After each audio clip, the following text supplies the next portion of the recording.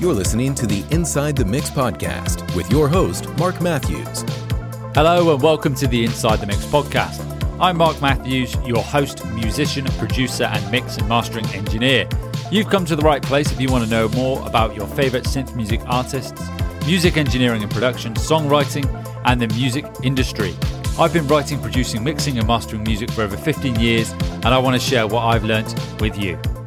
Hello, folks, and welcome back to the Inside the Mix podcast. If you are a new listener, make sure you hit that follow button on your podcast player of choice. And if you're watching this on YouTube, make sure you hit subscribe and that notification bell so you know anytime that we go live or a new episode drops. So for those of you who regularly listen to the podcast and follow me on Instagram, you will know that I dropped a single on Monday, and also you'll know this from the podcast episodes as well. So Let You Go has now been out at the time of me recording this for approximately 4-5 days, and it's been a fantastic response, I must say. So thank you to everybody who has streamed, listened, shared, commented, posted, and added to playlists Let You Go featuring Indigo. And if you haven't listened to it yet, shame on you. But seriously, I will put a link to it on Spotify, so a Spotify link that is, in the episode description. So the episode went live on Friday, and coincidentally, I went to my first metal gig in a very long time on Friday, and this was in Bristol. And I went with my friend Matt, who played bass on Let You Go and a few other tracks on my EP. It was a great gig. Thoroughly enjoyed it. It was great being at live music again. I don't know why it's taken me so long to get out and get to a gig, but hey ho, there you go. But it's on my list of things to do for 2024, and that is go to more gigs. And shout out to Neon Highway. That guy is the archetypal gig goer. He's been to more gigs in 1 year than I've ever been in my life, and hats off to him. And he's been to some amazing shows as well. And he's a regular on the podcast, so a big shout out to Carl. But yeah, we stayed at a Filton travel lodge, and it took us an hour to go 5 miles on a bus. And I was chomping at the bit to have some food at the local Wetherspoons in Bristol. I won't say which one, there is more than one. And also have a drink as well. And what it made me realise is, because it was quite a late night, had a few beers as well, mixing cider and beer, cider being from the West Country, love it. And it made me realise that I am not as adept as recovering as I once was. The next day I felt pretty rough. It was pretty much a write-off. I wasn't even out late. It was like midnight, no, not midnight, but probably about 12:30, 1 a.m. But for the remainder of the weekend and now rolling into this week as well, I'm still feeling it a bit. And it's not going to affect the podcast today, but I'm certainly feeling tired today. But it was worth it. It was a fantastic gig. Anyway, I'm whittering on now, but let's dive into this episode. So in this episode, we are returning to, well, it's not really a new format anymore because we've done a few of these, but it's where you, the listener, submit a music production question, okay? And your question will be answered in an episode of the podcast because I want you to be involved in the planning and production of the podcast. It makes sense to answer questions that you want answered, that are challenges, that are pain points that you're experiencing right now. Plus, you can give yourself a little shout out on the podcast as well. All you have to do this is submit an audio message via SpeakPipe. It's totally free. You can do it using your mobile phone. You don't need to download an app or create an account. And you can use the link in the episode description. Alternatively, if audio isn't your thing, you can send me a DM on Instagram at Inside the Mix Podcast, or you can email me at insidethemixpodcast@gmail.com. But remember to include a link to where our audience can find you online. So for today's episode, our question was submitted by Oddsprite, and here it is. Hello, this is Oddsprite. I produce original cinematic spacewave and sci-fi synth pop. My music has a lot of orchestral and electronic instruments all together. They often have different dynamics and frequency spaces. I've been working on my mixing and was wondering if you had any tips about this. You can find me on Instagram, Threads, YouTube, and all the musical places. Thanks, Oddsprite out. So immediately, 2 synth EQ techniques spring to mind, and I'm going to demonstrate these 2 now, and they're 2 that I always use. So what I'm looking at here is juggling frequencies when I've got multiple synths, and where I'm positioning those synths in the left and right. So let's have a look at the first one. Okay, so I'm in this song here, and this song is called Alive, and it's going to feature on my EP. And what I have are these 2 synth pads in this outro section. And I've got pad left and I've got pad right. And I'm using Anna 2. And in this Anna 2, I've got the same patch on both sides, 80s love scene. Now, usually my advice would be to use a different patch on either side, but in this instance, I've used the same on both sides. And for all intents and purposes, the patches are the same. However, I have done something slightly different right at the end of each of the channel strips. You'll see I've got the virtual mix rack, and then after the virtual mix rack, I've got the UAD LA2A emulation plugin, which I absolutely love, and I got it for free in October. Thanks to R9 for pointing me in the direction of this freebie. I had no idea it was going for free, but I grabbed it with both hands when I knew it was, and I've got that on both of these pad channels, and they are panned almost hard left and right. So I've got a pad left and I've got a pad right, almost hard panned left and right, both added to with the same patch. Pretty much the same processing. I've also got the TDR Nova EQ as well, just before my virtual mix rack and the LA2A.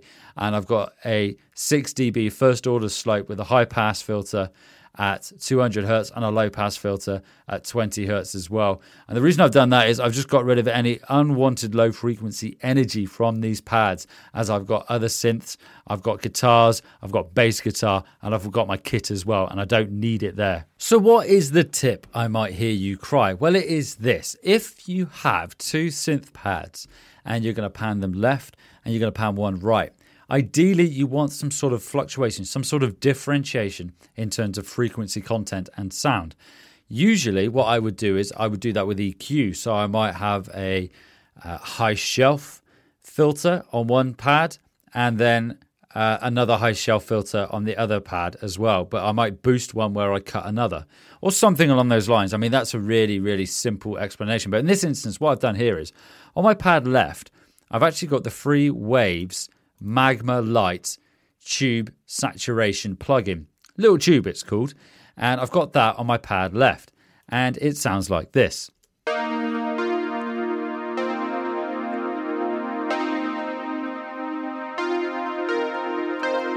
Okay, and I've driven it just so it's going into the red. And then I've made sure I've ducked it. I've had to duck it by about 4 dB on the output of this Magma little tube, just so I can stay consistent when I'm going into the next plugin in the chain. There isn't a next plugin in the chain. Well, there is technically. It's going out to a pad's bus, so technically there is. But that's where gain staging comes in. You want to set it so it's at the optimum level going into the next plugin in the chain. Then, on the other one, I've made it different. This is my right-hand side now, I've used the Bit Crusher in Logic Pro, and I've got a 16-bit downshift, and I've got it about 24% in terms of mix, and I've got a 16-bit resolution and a 4 times down sampling, and it sounds like this. So this is the right-hand side now.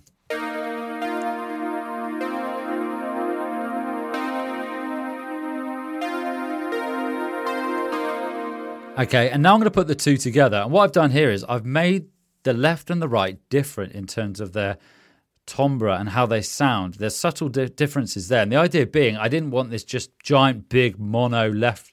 Well, it's not mono technically because it's left and right, but if you've got the same sounds in the left and right, it could almost sound like a giant mono. It sounds a bit weird with the way I describe that, but that's the way I would hear it. And here's what it sounds like. You've got the left and the right together with the Bit Crusher and with the soft tube Magma lights.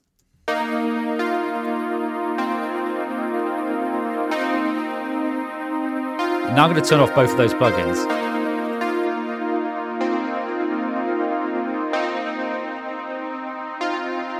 Now I'm going to turn them back on.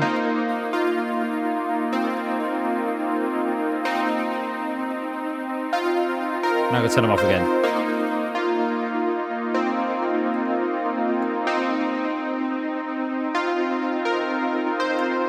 So hopefully what you can hear there is when I bring those plugins in, it helps spread it out. It's a psychoacoustic effect, but it helps spread those pads out to the left and right rather than just have this really boring sound down the center.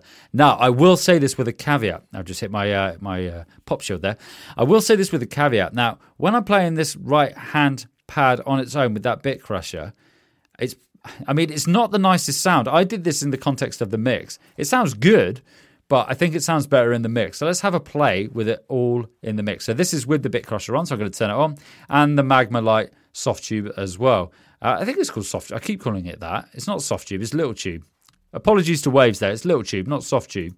So here we go. I'm going to play it all in the mix now. This is with everything, all instrumentation.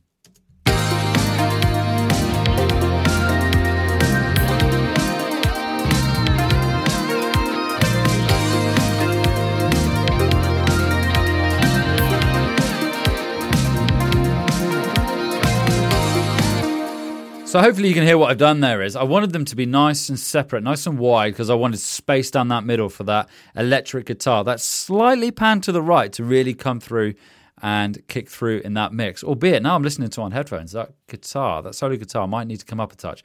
But that's my first tip there, folks. If you've got a left and a right synth and you're panning them left and right, they don't have to be hard panned left and right, by the way, okay? But make them different in terms of their texture, their timbre. Do some subtle changes. Use saturation. Use a bit crusher. Use something like that just to make them different. And it will just help enhance that stereo spread sound. So my second tip is really a combination of multiple tips, to be honest. But it centers around the summing stack. So the channel, the pad channel that I have here. I've got my left and right pads going out to this pad's summing stack, or instrument group bus, I guess you could call it as well. And I'm going to play the same section, but I'm just going to describe what I've got on here for those of you not watching on YouTube. So the first plugin I have on here is a trance gate. And the reason I love using this, it's a kilohertz trance gate. And if you're familiar with the podcast, you'll know that I've used this a lot in productions. And it's set at 29%. And it's got a 1/32 resolution on this. And I'm just going to play it. And I'm going to gradually bring it up to make it more audible for you.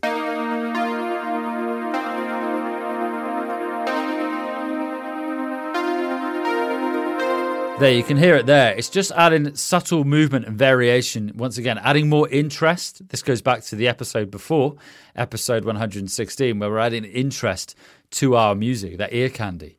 And then, this is an important tip that I have here. I've got Neutron 4 here, and you can do this with any EQ. And what I've done is I've got some notches here that I've picked out that are competing with the vocal, for example, at 300 hertz, 3 kilohertz. I've ducked it by 2 dB with a 2.5 Q there, just to allow that vocal to come through more. And then what I've got here is, now this is quite a sweeping statement, but if your synths ever sound muddy, look at between 250 to 300 hertz to begin with, and you may well find the culprit. The great thing about Neutron is it has this masking feature, and you can set it to an instrument group. Obviously, you will need Neutron on that group or that track. And I've got it set to my bass instrument group. And what it would do is it will show me where there's potential masking frequencies using this orange hue. So I'm going to play it, and I'll describe it for those of you listening on your podcast player of choice. Okay, so what we can see is an orange sort of hue dancing around 250 to 300 hertz, saying that the synths are in the same, well, they're competing, let's say. They're masking the bass. So what I've done here is I've just ducked it at 300 hertz by 2 dB with a 2Q. And I've also got a low shelf going on here as well. And then I've got it's actually, I say a low shelf, it's not. It's well, it is a low shelf. I tell a lie, it is a low shelf. And that is then rolling off 110 hertz and below. It's probably quite steep, actually. I may want to revisit that, just looking at it here, but we'll listen to it in context. But my top tip there is this, folks. If your synths are sounding muddy? If they're sounding muddy, then you're onto a winner. If they're sounding muddy, look at that 250 to 300 hertz. Look at how they're competing with any bass frequencies there. If you've got something like Neutron, use that to your advantage. Just because you're using your eyes, it is not a bad thing. Obviously, we need to use our ears, but use the tools that have been developed to help you, okay? And then also, that 300 hertz there as well, I know that is the presence frequency for my vocal, or let's say a lead instrument. So I've also ducked it there too. You can use the same masking technique. Then after that, on this channel, I've got the Decapitator plugin. I love this plugin, and I've got it really subtle here, and this is just adding a bit of saturation to these synths again. Albeit you might say, well, Mark, you've already got it on the Magma Lite here. Why are you using it again? Because I just want to, and it sounds good. And then after that, I've got the Waves Brower Motion. I love this plugin. I've had it for years, and I love the synth pad movement. So you've got to be really subtle with this. If you're using the trance gate and the Brower Motion at the same time, You don't want it to be like this crazy stuff going on, because it could almost sound like it's audibly pumping. But I like the synth pad movement patch because it's really subtle. But with the brow emotion, you need to be careful with regards to gain staging, because it will add extra level to your audio. So you need to make sure, if you're then running it into another plugin, or it's going out to your mix bus, just make sure that it's going out at the optimum level that it should be. Really what I tried to aim for is it should be coming out at the same level that it went in at. Okay. Now that, once again, is a sweeping statement. You may not want it to go that way, but you want it to be working in a way that when it hits the next plugin, it's going to hit it at the optimum level. For example, when it goes out to my mix bus, I want to make sure that my tracks are hitting this virtual tape emulation I got here at the optimal level, and this SSL comp solid state logic plugin I've got going on here. I stick that. I'm going off on a tangent here, but I love that plugin. I love the solid state bus compressor on a mix bus. I think it sounds fantastic. So let's play it all in the mix with the brow emotion. I've got that movement going on. I've got the decapitator, and I've also got my EQ there, just ducking out any potential masking frequencies.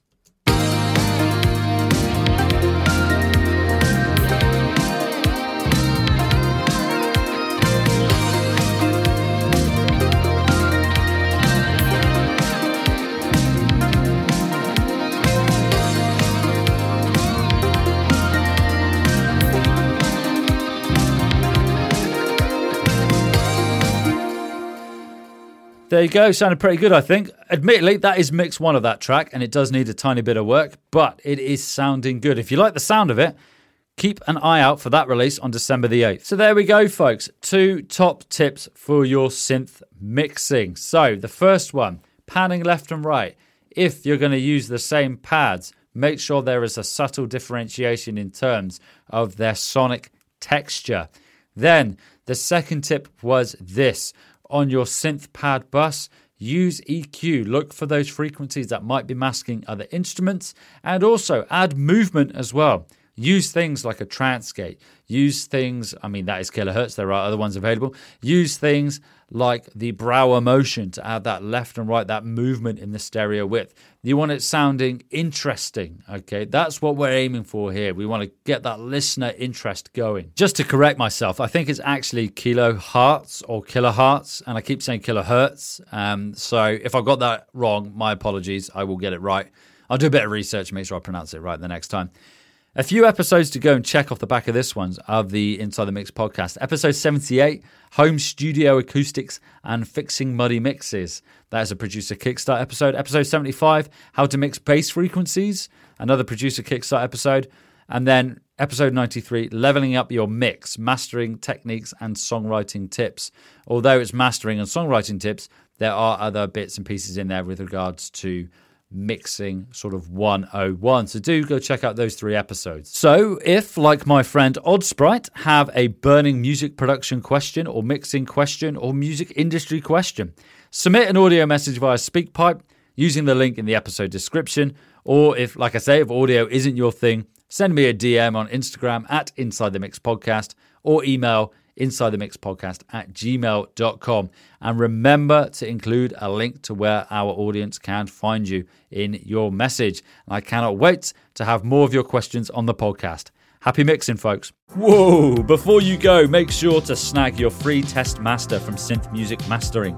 Imagine enhancing your music with my steadfast dedication to quality and that personalized touch. And here's the kicker, it's absolutely free. No cost at all. Simply head over to synthmusicmastering.com or click the link in the episode description to claim your free test master.